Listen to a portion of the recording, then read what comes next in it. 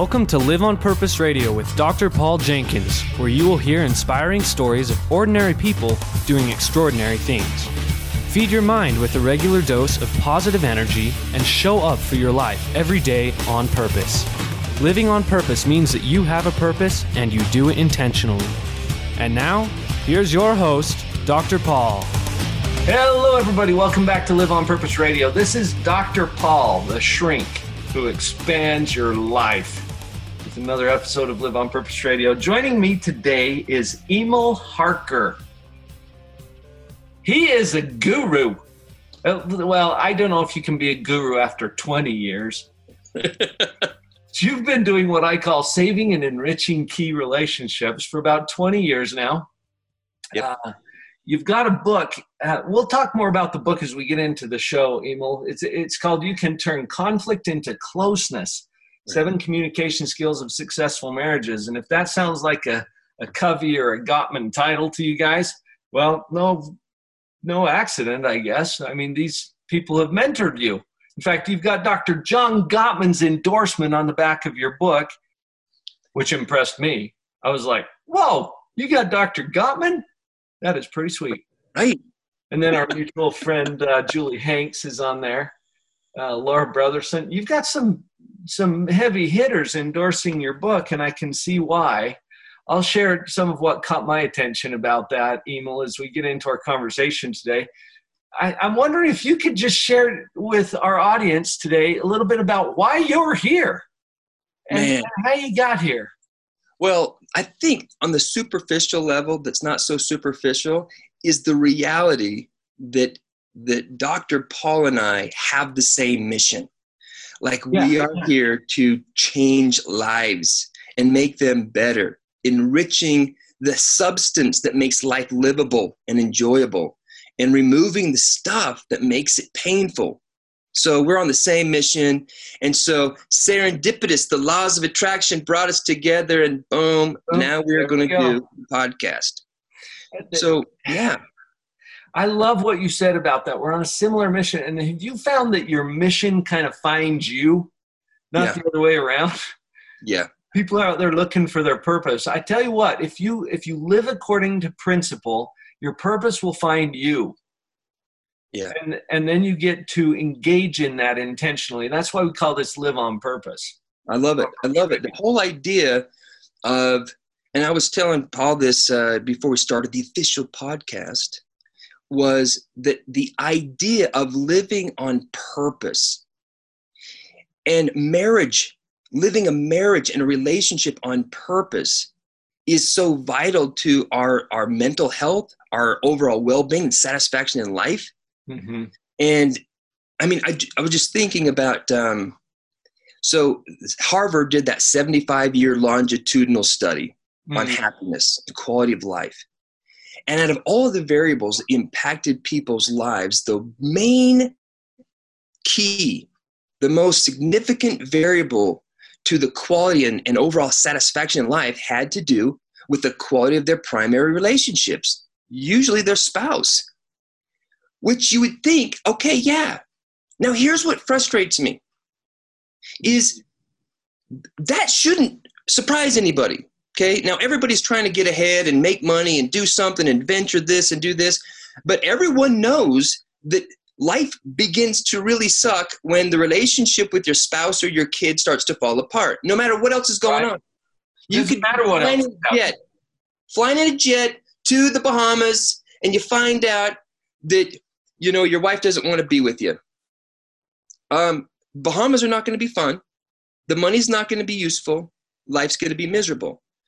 Yeah. But when you're flying to the Bahamas and your wife's leaning into you, nuzzling up, and you're like going, oh yeah, I'm ready. This is good. This is how life's supposed to be. So the quality of life is totally connected to the quality of our relationships. And then there's another study. What's the biggest contributor to the quality of a relationship? What's the hinge point of the quality of relationship? And there was a study done in Canada, and what their results was the way in which they handle conflict. Right. Conflict is the key, because no one has a problem when things are going good. Gosh, you're so handsome. That's not a problem. You smell wonderful. Gosh, the food was wonderful. You look great. No one has a problem when things are good. No problem there. But what do you do when you're having a bad day or an insecurity starts to creep up and interpret what the other person said in a way that makes you feel neglected or disrespected? Well, what do you do then? Well, we don't get trained on how to handle those moments. And so those moments begin to hijack the quality of our relationship, the quality of our life. That's why the whole book, You Can Turn Conflict into Closeness, is so, so important to me to spend my life's mission. We just don't get trained. I mean, think about it. When you talk to people, people feel they have two options. Say something and complain, which starts a fight. Yep. Or don't say anything at all. That's what they think. They got A or B. Little did they know that C is an option, which is say something and create a connection when you say it. And when your spouse says something spicy, you know how to respond in such a way that that spiciness turns sweet. But we just don't get trained. And so we just wing it. Yeah. And it's ridiculous that we don't incorporate relationship training in our lives. You know what's interesting about that? Okay. Emil, we do get trained. But the problem is we get trained by people who didn't get any training. Well, they got trained too. Right. And we carry on these patterns through generations of how to handle conflict, because what you said, those two choices, that's what we're trained. You either keep your mouth shut or you start a firestorm. Right. And maybe there's an option C that we need to retrain, reprogram our brains about. Yeah, because it's not that mysterious. We've had conflict for years.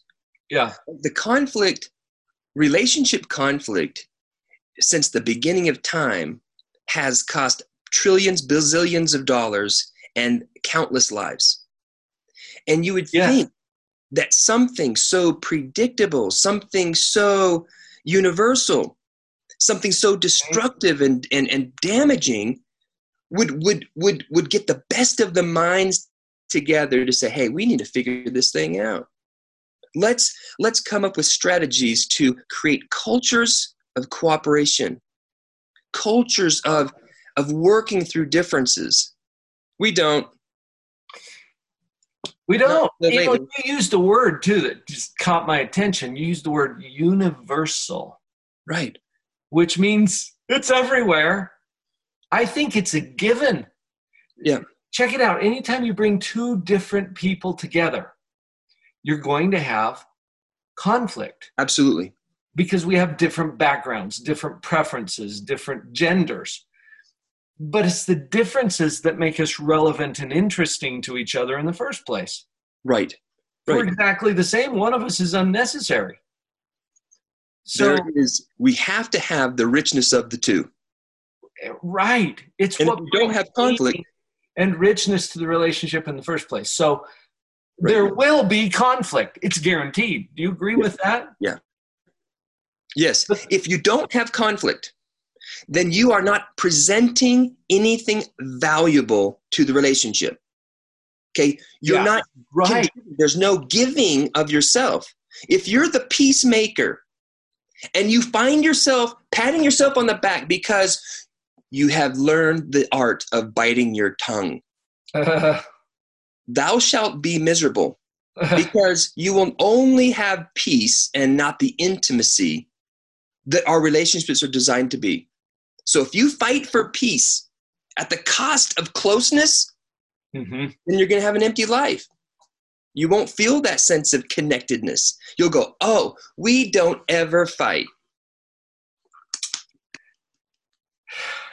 I have to acknowledge that this is a healthy conversation to have. I know that everybody who's in a relationship is dealing with conflict in one way or another. I think what we're doing is let's bring this up into the light of day. Let's talk about it from a standpoint that it can actually help us do something productive with this energy that's happening. Right. And I think you're right, because a lot of people think that the conflict is some kind of an indication there's something wrong with them. Something's wrong. Yeah. Right.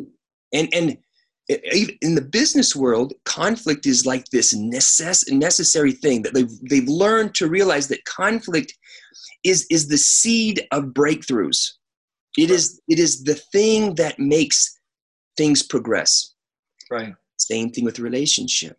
So this idea that somehow conflict is a bad thing is the wrong idea. Now how we have conflict can either be productive or destructive, but once we learn how to disagree without being disagreeable, to learn how to have friction without fighting, then we have true intimacy.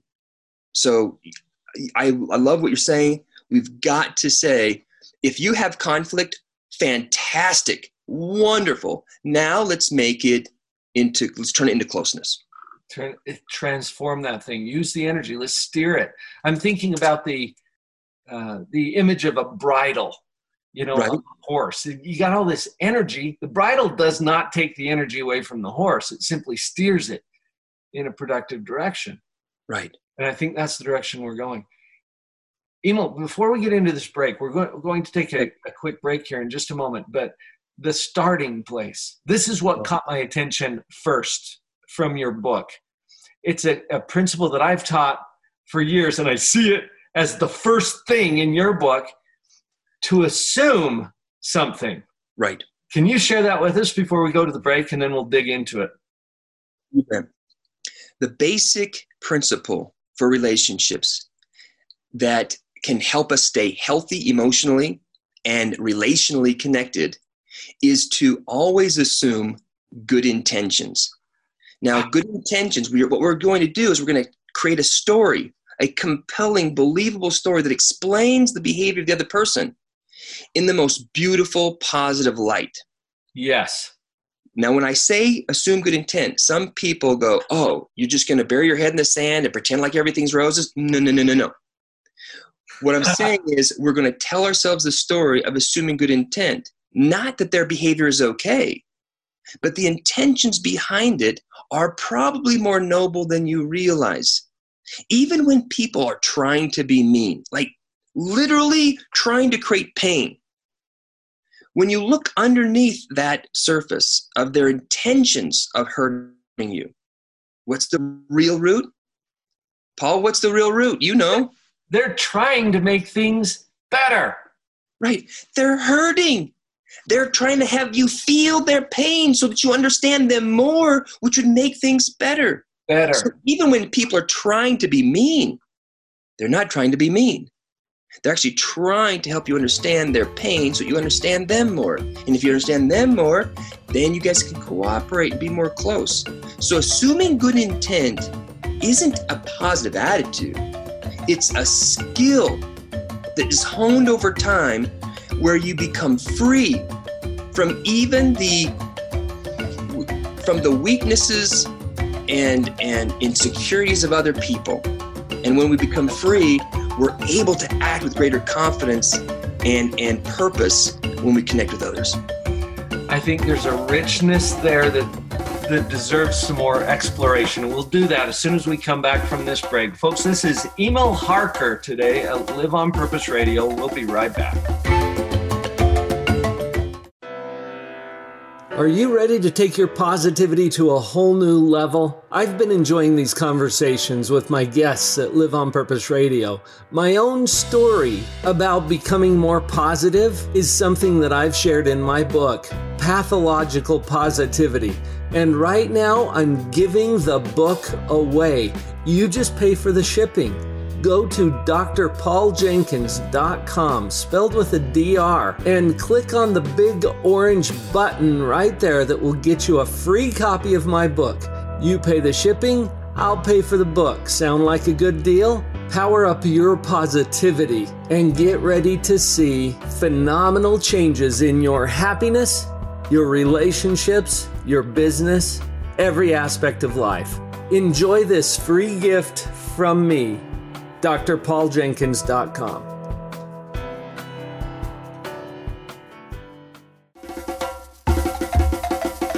And we're back. Emil Harker today at Live on Purpose Radio. Wow, I get the honor, the privilege of visiting with Emil Harker. What a treat. Come on, Paul. You're too kind. Dude, you know what? When I read your book, it was so obvious to me that we needed to have this conversation. And you very graciously said, yeah, okay, I'll give Dr. Paul a little time. Maybe of course. Hey, well, this assumption. Right. Assuming good intent. You had some ideas. Tell me what you're thinking. See, people say sometimes, well, I don't want to be a fool. Right. I don't want to just bury my head in the sand and say everything's roses and positivity. See, there's the trite, fluffy, psychological, motivational speaker side of that. And then there's the hard science behind why this works. And here's what I want to point out. You're already assuming something. And you don't know. Right. Do you know what that person's intentions are? No. Even if they tell you, you don't know. Right. Because they don't even know sometimes. No. And in the heat of the moment, I just want you to hurt. Okay, well, really, is that their intention? No. This person loves you. They chose you as their life partner, if we're talking about a spouse, right? But it could be a coworker. Right. Here's the thing. Look inside of your own heart and mind. What's your intent? Do you want to make things better or do you want to make things worse? Now, our misbehavior often makes things worse, but it's not because that was our intention. So when you said assume positive intent, it's an active choice. And it's an acknowledgement that whatever you already think is already an assumption and you don't know. Right. So pick a position that serves you well. And what I hear you saying, Emil, is that this particular position or assumption serves you well. Right. Yeah, because what happens is it works in two ways. One is if I assume good intent and I'm wrong, I look like a dove. I'm amazing. And they feel like a turtle. Okay. They're not feeling so sweet. So if I say, hey, you know what? I know you did this and this and this and this, but I'm betting you probably meant this and this and this. Am I right? Well, now they have to disagree with the good intention, which makes them feel worse, but they like me more. See, even if I'm right on not assuming good intent, or at least the superficial part, and I go, you know what? You don't even care about my feelings. You're trying to hurt me. Even when I'm right, they're not going to go, good point. That's so true. I was really just trying to make you feel pain. They don't do that. They don't say thank you. If you're wrong when you assume good intent, you win no matter what. You feel more confident, and it has, like you were saying, it has this natural positive reaction in the other person to where they're less defensive. And if they're less defensive, then they can be more authentic and real. It's like disarming the enemy. Yeah. First of all, it's not the enemy. Right. But there's a part of your brain. When we get into brain science, Emil, it's all about the limbic system, the fight or flight response. And your perceptions will deceive you from time to time, just like they do in a movie. Right. You're sitting in a movie, things get intense on the screen, your heart starts to beat faster and you grip those handrests. My wife laughs at me because I'm dodging stuff. Right. It's light on a screen, people. You are not in danger. But your brain doesn't know that. Right. So as you perceive a threat, you kick into fight or flight mode. What you're suggesting to us here, I think, is one of the most psychologically sound, stable starting points that we could ever start from. Assume positive intent. And even if you're wrong, you're in a better position. Right. It feels better and it has more leverage to persuade the other person because, and like you're saying, that limbic system is triggered by our insecurities. Our insecurities are not the smartest parts of us. Our insecurities are probably the dumbest parts of us. Oh, yeah. And the insecurities are always there to protect us from being hurt. And so as soon as a message comes to us, a situation or a statement that resonates with one of our insecurities, it seems to be, it's like goes through the, you know, at the airports, you have those like magnetic screens and they, you know, the X-ray vision thing. It's like, as soon as that message resonates with an insecurity, it can be like loaded with all sorts of like bullets and guns and still walk through undetected to destroy your sense of self, your happiness, your perception of the relationship. And so taking advice from our insecurities, not a smart move. So we need to hijack our insecurities by applying this strategy deliberately from our frontal cortex to say, on purpose, to where we say, my wife's being really, really ugly and mean to me right now. I'm assuming that she's trying to hurt me, which the frontal cortex is, wait a minute, she loves me. She thinks I'm amazing and she wants things to be great. So what am I missing? I've got to look at her in a different way. How can I translate what she's saying or doing to the positive intent? I actually call it a translator. If I can just translate her message. Let's say she says something passive aggressive.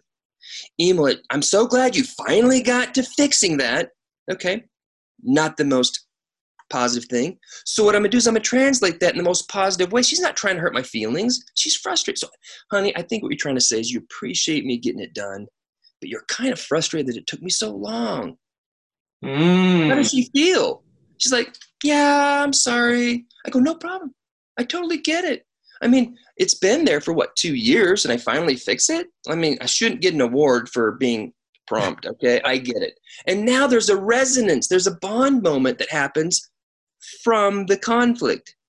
Let's compare that to Emil 1.0. Sarcastic statement comes and I go, seriously? I get it done and you don't even appreciate what I do? What does she say?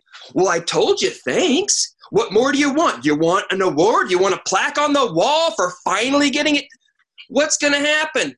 It's going to elevate. And here's this conflict that doesn't even need to happen. I'm fueling it with rocket fuel. And then I'm the victim? Come on. There's a strategy. When we look out for the other person's weaknesses, because we all have them. We do. We create a safe environment for the other person to be their authentic, real selves, which is the ingredient for intimacy. Right. So assuming good intent is the basic thing that we got to do, but it's easier said than done. And I think the reason lies in one of the words on the front of your book. What? There's a word right here that says skills. Skills.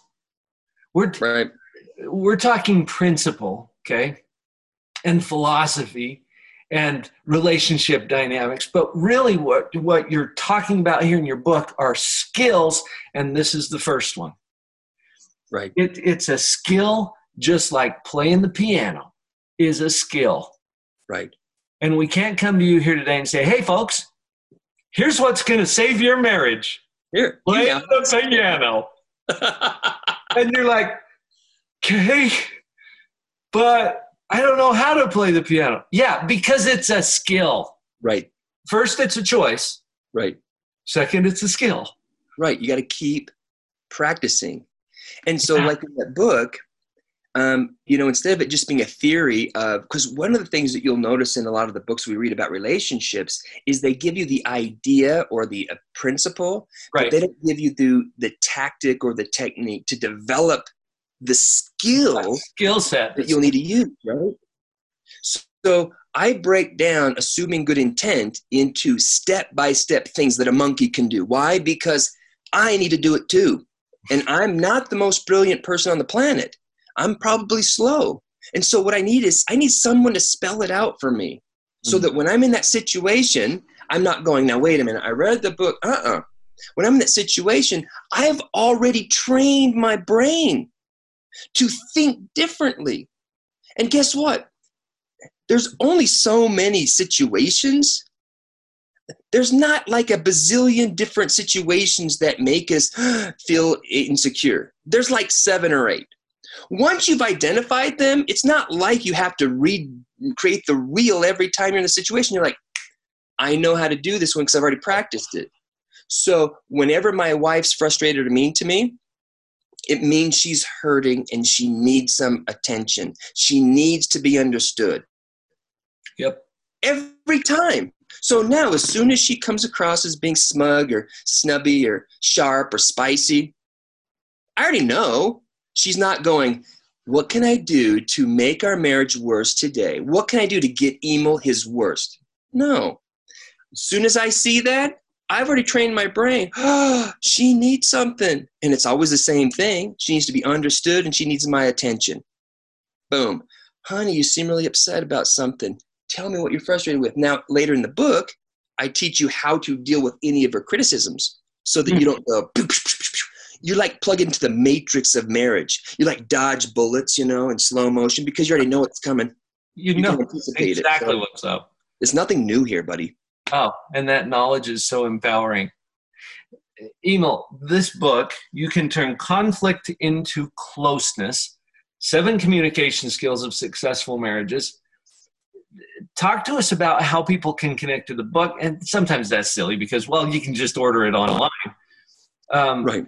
Talk about this and whatever else you're offering to help support people in saving and enriching their most important key relationships. So we've got the book. I also have an online program, kind of like Paul, where you custom build a marriage. And so there's 12 lessons, and each lesson kind of builds on the other. And it really is about strategically designing a custom-built marriage. It's not plug and play where everybody goes, oh, these are the things I need to do. You guys, you and your spouse work together to figure out what your marriage should look like. Kind of like building a house. You start to brainstorm, what do we want in this house? Yeah. You don't just go buy wood and nails, start pounding nails together and say, we're going to build a house. I don't know what's going to be, but we're going to build a house. You first look at what you want to have happen in your relationship. Right. And then it'll walk you through these different steps. Now, some of the things that you want in your relationship, which everybody does, is good communication. People say good communication. They don't even know what that means. Good communication means 2 things. 1, that we're able to share information to manage expectations. Okay? Mm-hmm. So my spouse knows what I think, feel, and do all the time. There's no surprises. And I take the responsibility to know what my wife thinks, feels, and does so that we can manage our lives together more smoothly. No matter how much time and effort I put into managing expectations, there's going to be frustrations and disappointments. Why? Because I'm weak sauce. I'm a human and I'm a man. Okay? I understand. You got all that going for you. So when conflict does happen, we need the second communication set of skills, which is dealing with conflict, working through the conflict. And the book is designed, how do I deal with the hardest part of a relationship? Working through the conflict part. Most people don't need help with other things, but that's what the book's about. And so in the program, we refer to parts of the book to help us develop the skills. And I've got another cool thing called the Awesome Husband Club. Everybody has these like really good intentions as a husband, especially you engineers out there that might be listening. But the execution of our brilliance sometimes doesn't happen. So the Awesome Husband Club is a kind of a subscription to every 2 or 3 days, you're given a little thing to do. And it covers all the 7 love languages. It covers everything to design like the ultimate husband. And all you have to do is look at your text and say, oh, pick up my wife's favorite treat on the way home. I can do that. And then when you take the time to do that, you come home with that like Maverick frosting pink cookie. You know what I'm saying? Mm-hmm. Honey, I was thinking about you on the way home. Oh my gosh, you're so amazing. You're so thoughtful. I have lots of these techniques and tactics to where your wife begins to crave you. And that's a burden that most men would appreciate. Now, I also have the Awesome Wives Club. Some of the wives said, well, I want one too. Because wives get busy with raising kids and doing schoolwork and getting the house clean and doing work. And so their intentions sometimes slip. So I've put the Awesome Wives Club and the Awesome Husband Club, and I dovetail them together to where we design interactions, even conflict. I tell the wife what to say. I tell how the husband responds. And so the next day or two, the wife's going to complain and the husband's going to own it, man. He's going to like listen and just milk it, right? And she's going to go, I have never experienced this in my life. And he's going to go, wow, this was actually pretty good. And then that creates this habit of really positive interactions. Yeah. And they put everything in what I call the Emil's Marriage Club. And so you get the book, you get the Awesome Husband Club, you get the Awesome Wives Club, you get the 12 steps of the custom built marriage and podcasts that I've done. And so I'll put Paul's podcast in this. Including this one. Yeah. So that's all about Emil's stuff. Let's get you connected, folks, to Emil Harker. Just remember his name. EMIL. Yep. Harker, HARKER, and there's a .com for that. Done. Yep. EmilHarker.com. Emil, thank you so much for sharing your brilliant. Happy to be a part of this, and wonderful to connect with somebody else who has the same passions, the same purpose of making relationships so much better. So, man, it's nice to know that we got a good teammate out there playing hardball. Oh, absolutely. And we've got your back, all of you listeners. You've heard it today. You've felt inspired. Please act on whatever you've been inspired to do. And it's time now to go live on purpose.